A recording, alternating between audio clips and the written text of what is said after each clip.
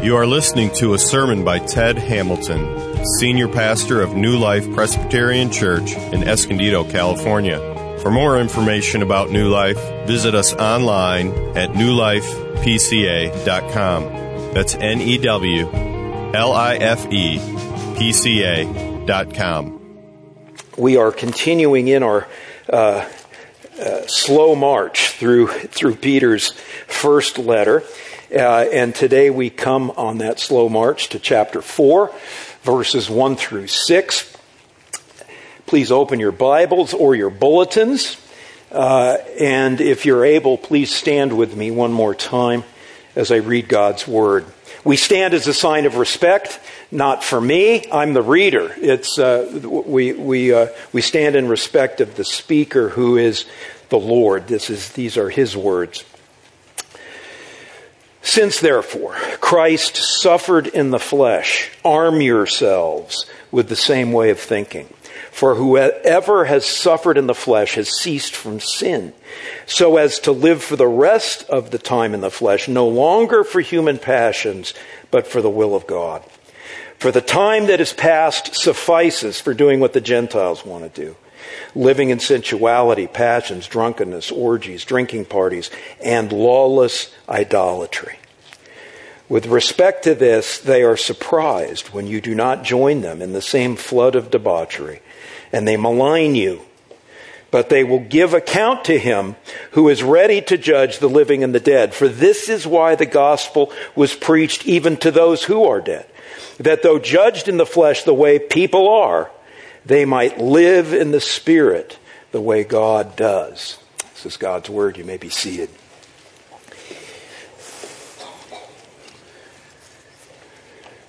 Let's pray. Father, come now and be present through your Holy Spirit. Help me to speak clearly and truthfully.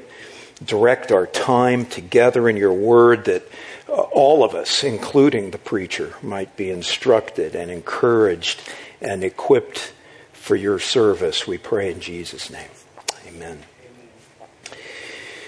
Well, if you've been with us, you know that one of the things that Peter has done over and over again in this letter is remind us to count the cost of following Jesus, right? It is a recurring theme in this letter that faith in Jesus is going to mean, for the person who has faith in Jesus, it's going to mean trouble, trials, persecution, suffering. And that is no less true in our passage today. Peter again brings that theme up. And I just want to stop there for a moment and acknowledge that may be hard for you to accept. It's easy to think that we've earned, right? We've earned a more or less safe and comfortable life from God. Right? After all, we go to church, we make offerings, we support missionaries, we pray, we read our Bibles, we work hard in our jobs and in our homes. And so at some level, it's easy to think, although we probably wouldn't say, it's easy to think, we wouldn't say it out loud, but we might think that God owes us one. Right? That there ought to be some kind of payoff right now in terms of a safe and comfortable life. But Peter doesn't let us go there, does he?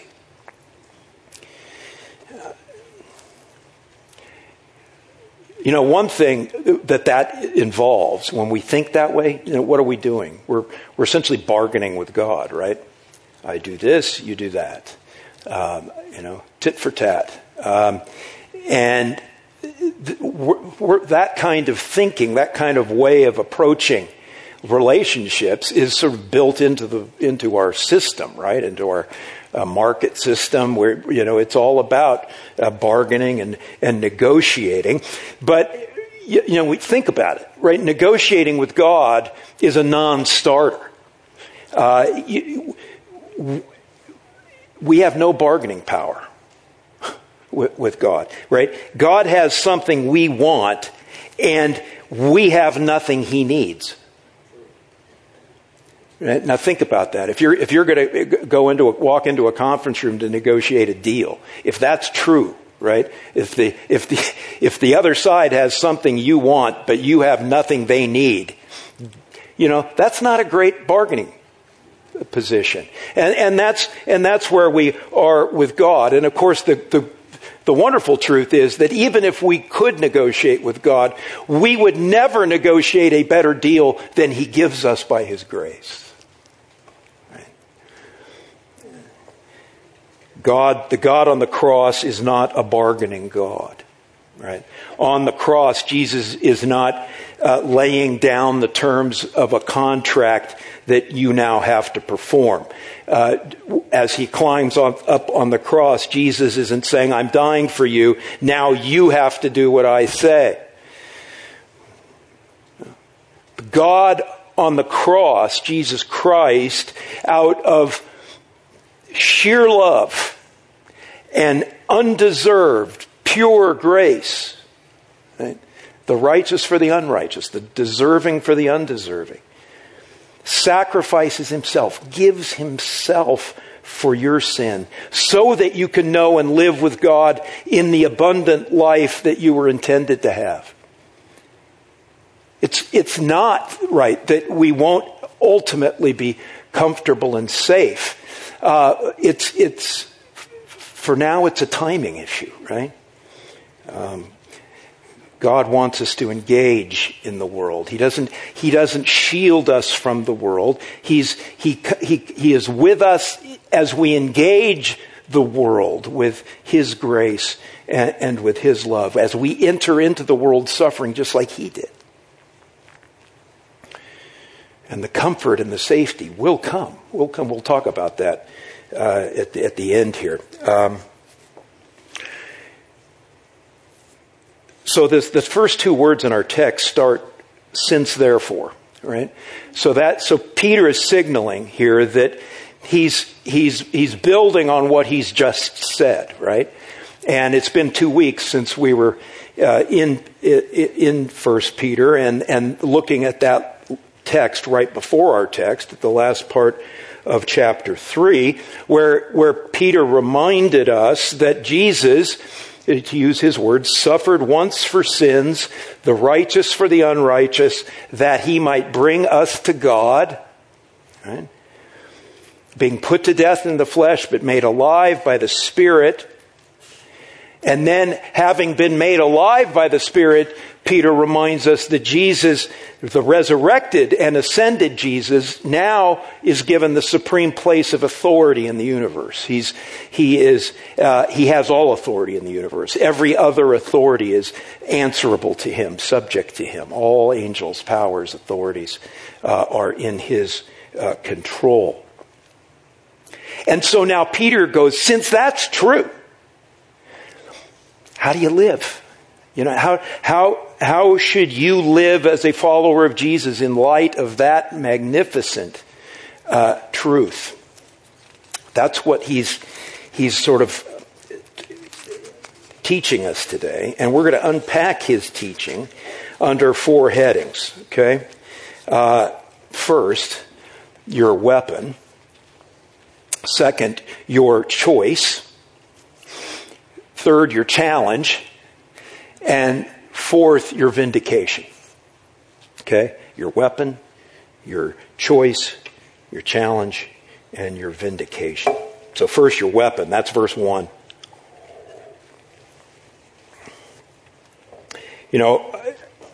I used to be a Boy Scout, and as a Boy Scout, you lived by the Boy Scout motto, right? Be prepared. And there are a lot of people who, whether or not they were Boy Scouts, live according to that motto. Be prepared. They want to be prepared for whatever they might confront in their everyday life, and maybe some emergency that comes up. And people who live with that kind of acute sense of needing to be prepared talk about something. They have a concept called EDC. You know what EDC is? Everyday carry. Everyday carry. And there are lively debates in the internet forums about, what your EDC should be. Of course, it depends on who you are. But, so what do you carry every day in order to meet whatever challenge you might face that day? I mean, there's some that are pretty obvious. Keys, phone, flashlight. Maybe the phone doubles as a flashlight. For some people, their EDC involves a weapon, right? They arm themselves every day. And interestingly, that's what Peter says we are to do as Christians. We are to arm ourselves. Now, don't get ahead of me.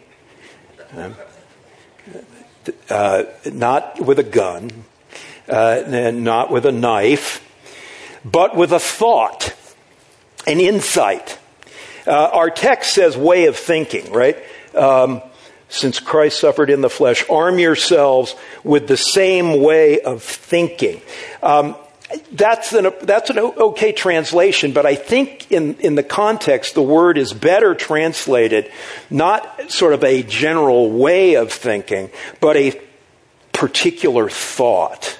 Arm yourselves with a specific particular thought, a powerful insight. And by saying Peter wants you to be armed with this thought or this insight is that he wants you to have it at your fingertips, right? That's why you arm yourself. So that it's available to you instantly. It's right there at your fingertips. So what is this thought? What is this insight that Peter wants us to arm ourselves with? Well, it's what he's just said and what he's summarized here in verse 1. That Jesus suffered and died in the flesh, and, as he says here confusingly, whoever has suffered in the flesh has ceased from sin. Some of you may have read that and go, what's he mean there? I mean, on the surface reading, right, it almost sounds like, okay, Jesus suffered and died in the flesh, and when he died, he stopped sinning. Well, that can't be right, because Jesus didn't sin, right? For Jesus, what Peter is communicating here is that when Jesus suffered and died, his involvement with our sin ceased. And it ceased not because he died, but because by his death, he conquered it. Right? He overcame it. He broke the back of our sin so that sin no longer has the power of any power over us. It has no longer causes us to be guilty. So Jesus has ceased from sin in that case. And now he's applying that to us. So for you and me, since we are united by faith to Jesus, right? That when we believe in Jesus, the New Testament writers, almost struggled with words to come up with this, the depth of identity that we have with Jesus when we believe in him. That there is a real, a coming together, a union, so that when Jesus died, you died. When Jesus was resurrected, you were, in effect, resurrected. When Jesus died and broke the power of sin, you were forgiven. You were freed from sin's guilt and power. So when it says that, whoever has suffered in the flesh has ceased from sinning, to the extent that speaking to you, is it being applied to you, your suffering in the flesh is fundamentally the suffering and dying you share by faith with Jesus. It was his suffering and dying that freed us from the guilt and the power of sin. Now, we're going to suffer. Peter's going to be very clear about that. Because of our faith, that will involve suffering. But the suffering that we've done in the flesh, Jesus did for us. His suffering in the flesh is by faith our suffering in the flesh. And that suffering has power. right? That suffering results in our forgiveness and in our freedom from the guilt and the power of sin. I being a former lawyer, Paul's writing kind of lines up with my preferences better. Maybe not quite as fiery and emotional as Peter, but I think Paul says the same thing, and he may say it a little bit clearer in Romans when Paul says, "Now if we have died with Christ, we believe that we will also live with him. We know that Christ, being raised from the dead, will never die again. Death no longer has dominion over him. For the death he died to sin once for all. But the life he lives to God. So also you. You must consider yourselves dead to sin and alive to God in Christ Jesus." That's the insight. That's the insight that Peter wants you to be armed with. You have to consider, because of what Jesus did, consider yourselves dead to sin and alive to God. And Paul goes on, "Let not sin therefore reign in your mortal body to make you obey its passions." So there's the insight we're to arm ourselves with. How do you arm yourself with a thought, with that insight? You keep preaching it to yourself. Right? This is not the kind of thing you maybe think about and walk away, right? It's not the thing you read in the Bible, close the Bible and walk away and forget about it. It's the kind of thing you write down on an index card or something, whatever it takes to just keep preaching it to your heart. That Jesus has freed me from the guilt and the power of sin. That I died with him and now I'm alive with him, never really to die again. That gets us right to point 2 then. Okay, that's our weapon. What's our choice? Verses 2 and 3. It's the same choice we talked about last week. Last week, because of communion, we took a break from 1 Peter. We looked at Psalm 131. And Psalm 131 lays out the truth that human beings really have just 2 ways to live. Right? There's the way of the world and there's the way of the Lord. Remember, if you were here, Psalm 131? That's the fundamental choice. The way of the world, the way of the Lord. Peter's saying the same thing here. In a different, less poetic way, but he's saying the same thing here in verses 2 and 3. You can live for human passions, right? Or you can live for the will of God. That's it. I mean, there really is just that. It's one fork in the road for us. Now, let me just make a couple of quick points here. You Christians, speaking now to those of you who are Christians, you do have a real choice, right? Because Jesus destroyed the guilt and the power of sin, you don't have to obey sin anymore, right? Its power is broken in that it doesn't hold you in its grip. It doesn't compel you anymore. You can look at sin for what it is and say no to it. Now, does that mean you always say no to it? No. Does it mean you're not tempted to sin? Of course not. We are tempted to sin. Does it mean that we always successfully resist temptation? No, we don't. But sin no longer compels us. Right? We may willingly dive into it, but it no longer compels us. Now the flip side, now let me talk to those of you who may not be Christians, because if you have not yet put your faith in Jesus Christ as your God, then actually what Peter is saying here, the flip side is you don't have a choice. Now it may seem like you do, and you do have a choice, but there are guardrails on your choice, and within the guardrails, it's all the way of the world. It's all the human passions. It's all the way of sin.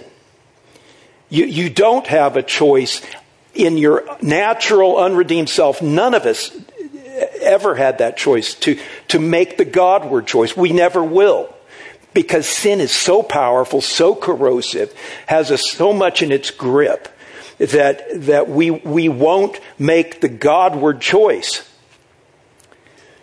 Right? He talks about here this flood of debauchery. That's communicating a lot of, the extent of sin, but it's also communicating, I think, in a very powerful way, the power of sin.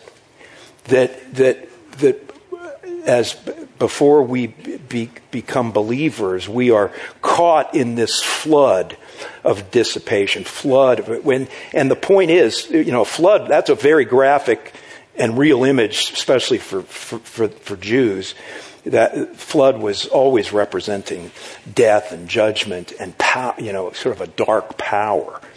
And if you've ever been caught in a flood, you know the power of water. As a fly fisherman, I know it doesn't take much water. You don't have to go wading into a river very far before you feel the pull of that water, and you can easily suck you out and take you down river, right? And that's what sin does to you. We get caught up in it. Now, does that mean if you're an unbeliever that sin makes you do what you don't want to do? Answer no. Right? It's not like you say, I don't want to rob that bank, but sin is behind me, pushing me towards that bank. And I'm going, wait a minute, I don't want to rob the bank. And sin is going, no, you're going to. Here's a gun. Go. Say, this is a stick up. Peter makes it clear that when we sin, we do what we want to do. And that's just another, indication of how powerful sin is. That it's what we want to do. You look at that list of things that he identifies with the Gentiles, the unbelievers, living in sensuality, passions, etc. The last one in that list is really the fundamental one. It's the sin underneath every other sin. And what he would translate it here, lawless idolatry. It could also be translated wanton idolatry. Idolatry is simply living your life focused on something other than the Lord for enjoyment, for meaning, for self-esteem, for self-worth. Right? If you're getting your identity from something other than the Creator God, you are engaged in wanton idolatry. And if you do that, your life ends up being lightweight. You end up being a lightweight. One commentator I read said, if you're not living by faith in God, then your life is by definition abandoned ultimately to what he called superficial and transitory pleasures. Now, understand, I'm not saying, come to Christ and lose all your pleasure. Right? Come to Jesus and have no fun. A lot of people think that's what Christians say and what Christianity is about. That is not true at all. And there's nothing wrong with pleasure. And there's nothing wrong with many things that we depend on for pleasure. Family, home, career, leisure. Those are good things. Those aren't immoral things. Those are good things in and of themselves. When we make them the foundation of our lives, when that's what we're looking to for our, to define ourselves, then they become superficial and transitory. They do. That rather than gifts from a God in whose feet we are anchored, gifts from a God that we can enjoy, they become superficial and transitory because we're putting the whole weight of our life on them, and they can't. Those things won't sustain the weight of your life. some of you have been out of high school long enough to have had the opportunity to go back to a high school reunion, or maybe you, if you're still living close to your high school, you don't have to go to a reunion to occasionally run into your former high school classmates. I've gone to a couple of my high school reunions, and I've talked to other people about reunions, and there always seems to be one small group in every reunion class, right, that are still living the glory days of high school, right? They get together and they're all about, remember the football team, remember the basketball team, right? Remember the cheerleading squad. And they're talking about that, and nobody cares.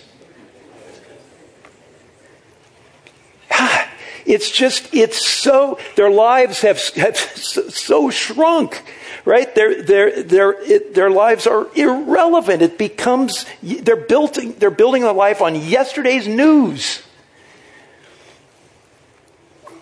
Don't do that, right? That's what idolatry does to you. It makes you superficial and transitory. Every one of you was made in the image of God. You were made to live out His will. Not to follow the way of the world, but to follow His way. And if you make that choice, right, then it's not like it's a choice between pain and pleasure. It's a choice between asceticism and right, that I have to, give up my pleasures or not. No, it's you make that choice to be focused on the Lord, to make Him the center of your life, and your life will have weight, it will have meaning, it will have significance, it will matter, and you have all the pleasures. But the pleasures aren't transitory anymore, superficial. They're joys. They come as a gift from God. That's your sweet spot. If you're a human being, that's your sweet spot. And we're all human beings in here, right? Following your Creator's will for your life, not what the world tells you to do. And on that, let me say one more thing about following the world. The world has this incredible ability to make us conform, right? To push us into its mold. And if you do that, right, there's some superficial and transitory payoff. But what I want you to know that the world is also exclusionary and unforgiving. That anything the world gives you, it will take back. It's exclusionary and unforgiving even to its own, right? So that, and this is, I particularly want you young people to hear it. Junior high school, but also those of you maybe on the other end of the age scale, where you're sort of aging out of what the world values. Right? I mean, the world really demands that you have the right facial structure, the right body shape, the right smile, the right IQ, the right EQ, the right fashion sense, the right number of followers on social media, the right income level, the right grades, the right resume. And if you don't, you're going to be marginalized. And if you have them and lose them, you're not going to be forgiven. I watched an Instagram, kind of a pathetic Instagram of a model who is now in her 60s. A beautiful woman, and she's lamenting the fact of how cruelly she is treated on social media because she doesn't measure up to her old beauty. You talk about, exclusionary and unforgiving.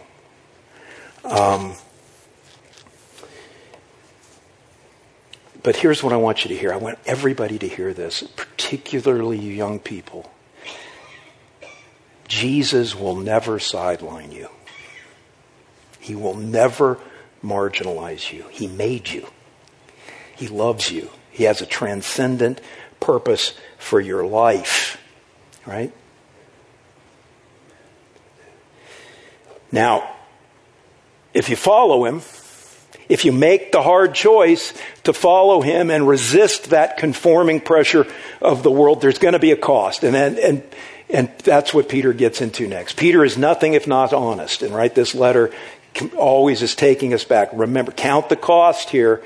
If you follow Jesus, it's not going to be easy. There's going to be a cost. And that's point 3, the challenge. Verse 4.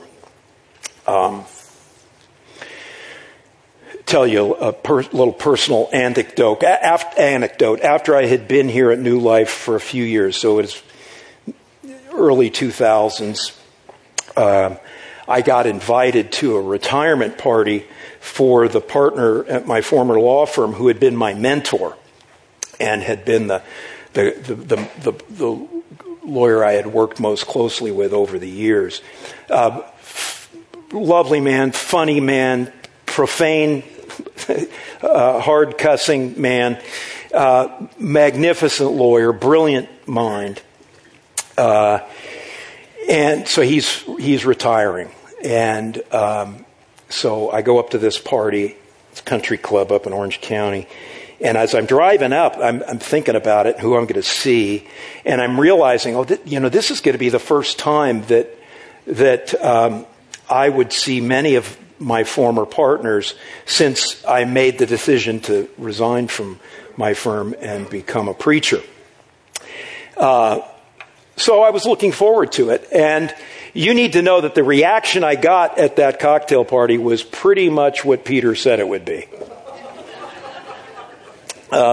In verse 4. A lot of them were surprised, right? He mentions that. Verse 4, with respect to this, they are surprised when you do not join them. There was a lot of that. That word surprised is actually even a stronger word. It could be maybe even better translated like astonished, mystified. And that was true. As I would be talking with these people, they're mystified. They don't get it. They just don't get it. And they ask questions, and you're talking and explaining, and they're just like, I just don't understand how you could not be doing what we're doing. And that was okay. I was strange. I was an oddity to them, and I kind of expected that. A much smaller group, though, were openly hostile, and that one caught me off guard. Right? I'd see a fellow, and I'd raise my hand. Hey, Joe, hold out my hand, and it'd be left hanging. And that doesn't happen very often, right? That's awkward. And some of them would just turn around and walk away. Others would engage, but it would be a pretty tough engagement, right? Instead of ridiculing remarks, rude remarks, belittling remarks. So it was a long night.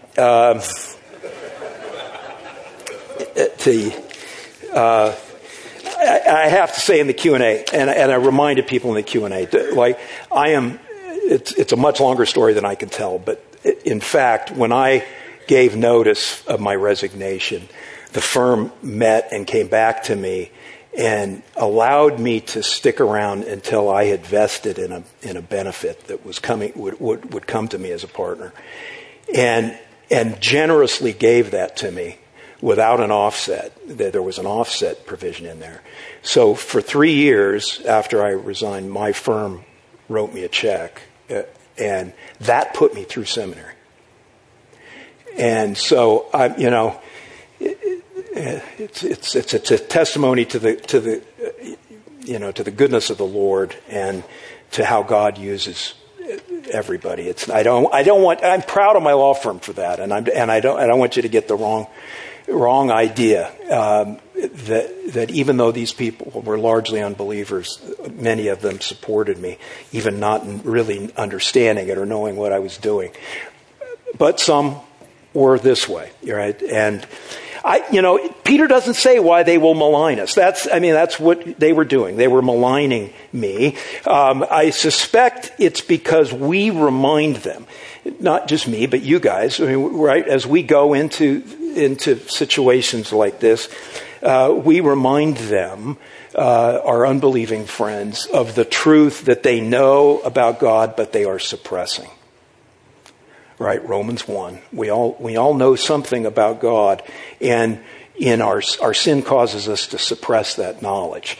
And when sinners who are suppressing the knowledge of God come up against someone who is living by faith in God, they respond. I think it's probably a guilty conscience, right, toward God, but it gets expressed to us.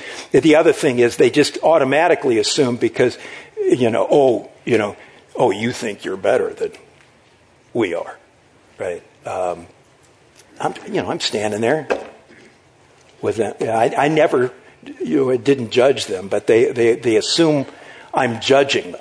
Oh yeah, you think you're better. Again, I think they're sensing the disapproval and of God in their choices, but they're again projecting it onto me.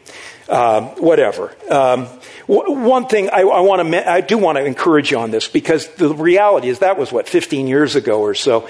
We're going to, this is going to become an increasing reality, and probably a more serious reality. And that's, it's one thing to get, to be left hanging at a cocktail party. The costs are ramping up in our culture as Christians are becoming more sidelined, more marginalized, as the society becomes more secularized. The cost is real, and there are going to be costs. And I'm looking out at some of you now who are bearing that cost as you conscientiously follow the Lord. One of the things I want to encourage you in that process is this word malign that Peter uses there in verse 4 is actually the Greek word that, if you literally translated it, the word is blaspheme. But it's interesting that they don't translate it blaspheme, and they will blaspheme you. Well, because typically, not universally, but typically, blaspheme is something humans do to God, not humans do to one another. So they take blaspheme in the more general sense there and translate it malign. But I think I believe there's some method in Peter's madness here in using that verb blaspheme, because it may be that what he's communicating is that as you are being maligned because of your faith in Jesus, the people that are maligning you are more fundamentally at the same time blaspheming against God. If they're maligning God's people, they are blaspheming God himself. And as I was thinking through this, I thought about an episode that seems to confirm that, and that involves Paul before he was Paul, right? Saul, and his job was to be a persecutor of Christians, and he was on his way to Syria to persecute Christians. Right? He had papers to arrest and imprison and probably execute Christians, and the resurrected Jesus stops him on his way to Damascus and speaks to him. And the very first words out of Jesus' mouth to Saul is a question. And Jesus said, "Saul, Saul, why are you persecuting me?" Isn't that interesting? That is a very revealing question. Saul, as far as Saul knew, he wasn't persecuting. He didn't even know who this risen Jesus was immediately. He's persecuting these believers in Damascus. But Jesus says, "No, you're not. You're persecuting me. I found that wildly encouraging. That here it is, Jesus identifying with us. That what happens to you is in essence happening to Jesus. Isn't that wonderful? I mean, as your great high priest. So remember that the next time you face this kind of ridicule and being maligned for your faith. So is the cost worth it? I guess that's the next thing the next question that the text begs, right? Okay, we've got this. Peter keeps telling us, well, there's going to be this cost. Is it worth it? And that gets us to the final heading here, your vindication, verses 5 and 6. And of course, you know what the answer to that question. Of course, Jesus is worth whatever it costs to follow him, whatever it costs you, even if it costs you your life, right? As Paul reminds us, even if we are put to death in following Jesus, to die is gain. The point is that death doesn't end our story, right? That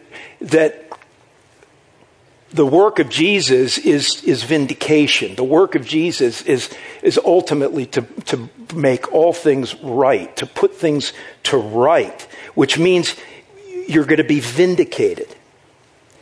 And now God doesn't do that immediately, right? God doesn't. There's that, as we talked about at the beginning of the sermon. We want to be vindicated right now. Lord, make my life comfortable. Make my life safe. No, that's not how God vindicates us. He calls us to engage the world, to enter its suffering, and then he vindicates us by being with us, right?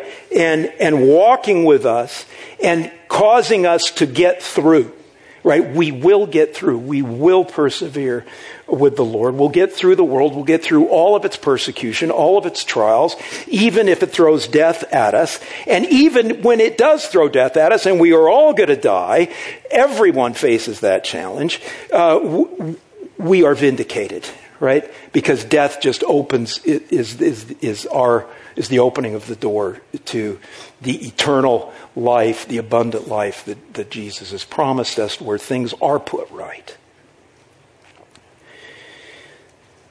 So, those who malign you as a Christian are going to be judged, right? Peter says they're going to have to give account to the one who is ready to judge the living and the dead.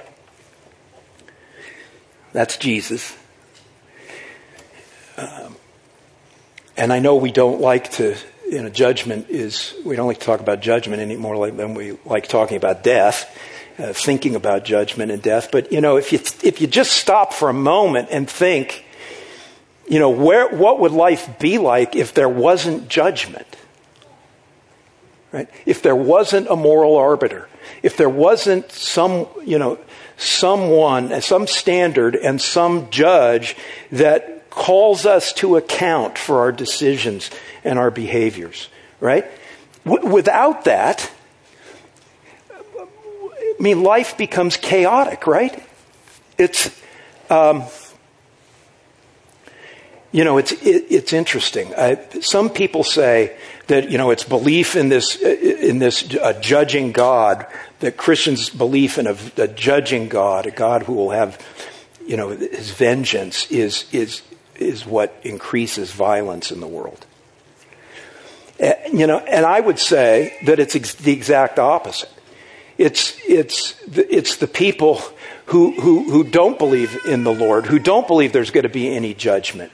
That belief is what's increasing violence in the world, because it doesn't matter what you do. It doesn't matter how you live. If no matter what you do, you're going to get away with it. You're not going to be called to account for it. Then there is no check, right? Kill Jews, give to the Red Cross. What's the moral difference if there is no judge? There isn't. So judgment is a good thing. It's a fearful thing. It's a good thing. It's a necessary thing.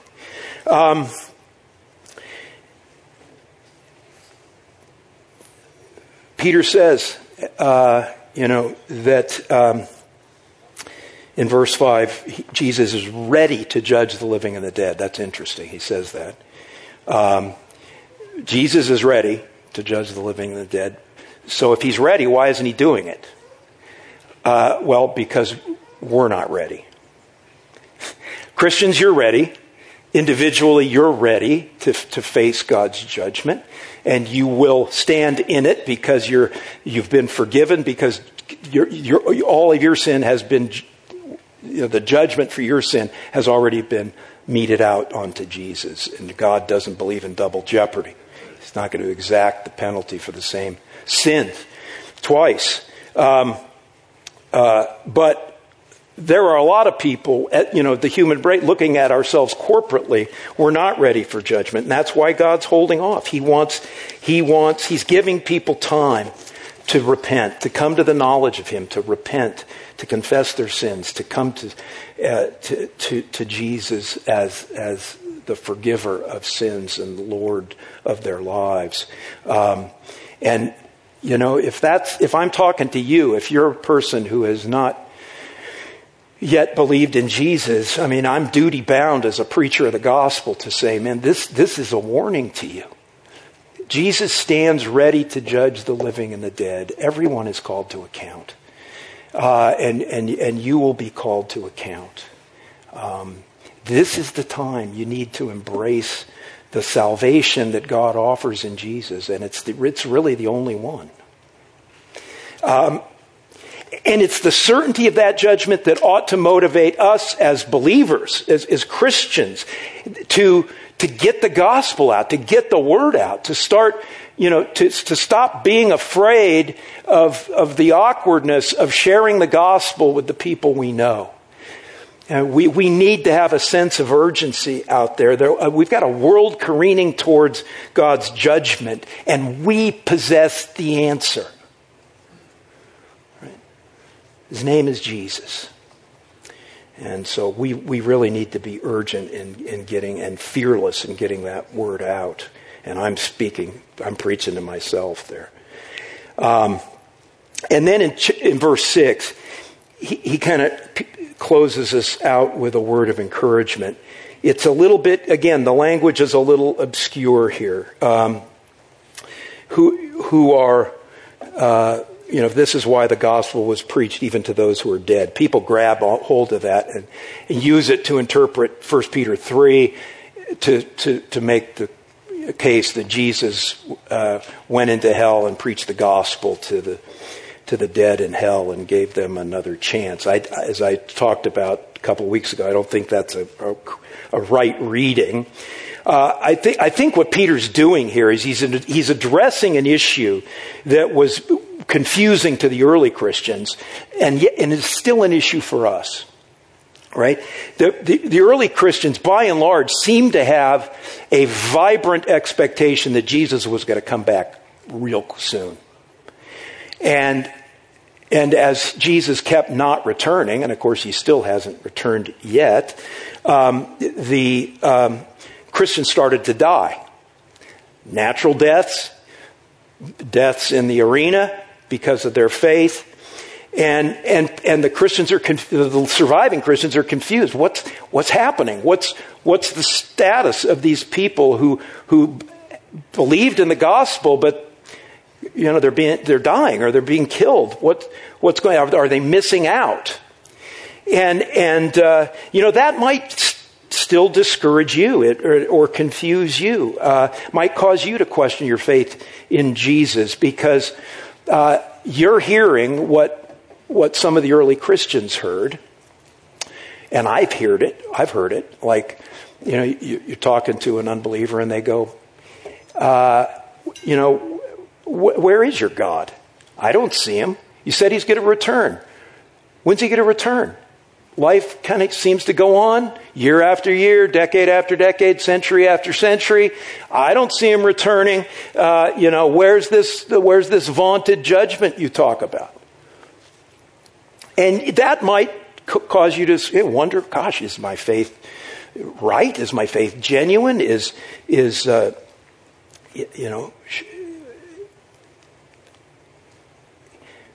Answer, right? Remember who's writing this. Peter. Peter's writing this letter. And Peter's an apostle. And the whole of the Christian faith, right, the New Testament in particular, is based on the eyewitness testimony of the apostles, right? Apostolic testimony. Christianity is history. It's more than history, but it is history, right? And it depends on real events in real history happening. And we know that they happened by virtue of people who saw them happen and then testified to it, right? Apostolic testimony. So it's not pie in the sky. I mean, we're not making this up. There are people that said, this is what I saw. Apostolic testimony. Peter saw, right? He saw the living Jesus after he was crucified. And he didn't just see him. He touched him. He talked to him. He ate with him. He was taught by him. He was restored by him. Remember when Jesus asked Peter 3 times whether he loved him, to unwind the 3 times that Peter denied even knowing Jesus. And that, of course, blew away Peter, blew away all of his paradigms. It's true of all the apostles. And it also absolutely revolutionized their lives. Right? I mean, think about it. I was thinking about it today when we sing. We're going to sing "I Will Rise," and whenever we hear that song, Linda and I think about Jim Houston, our brother who was our former worship leader who died. You know, what would I think if, as we're singing that song, the back door's open and Jim walks in?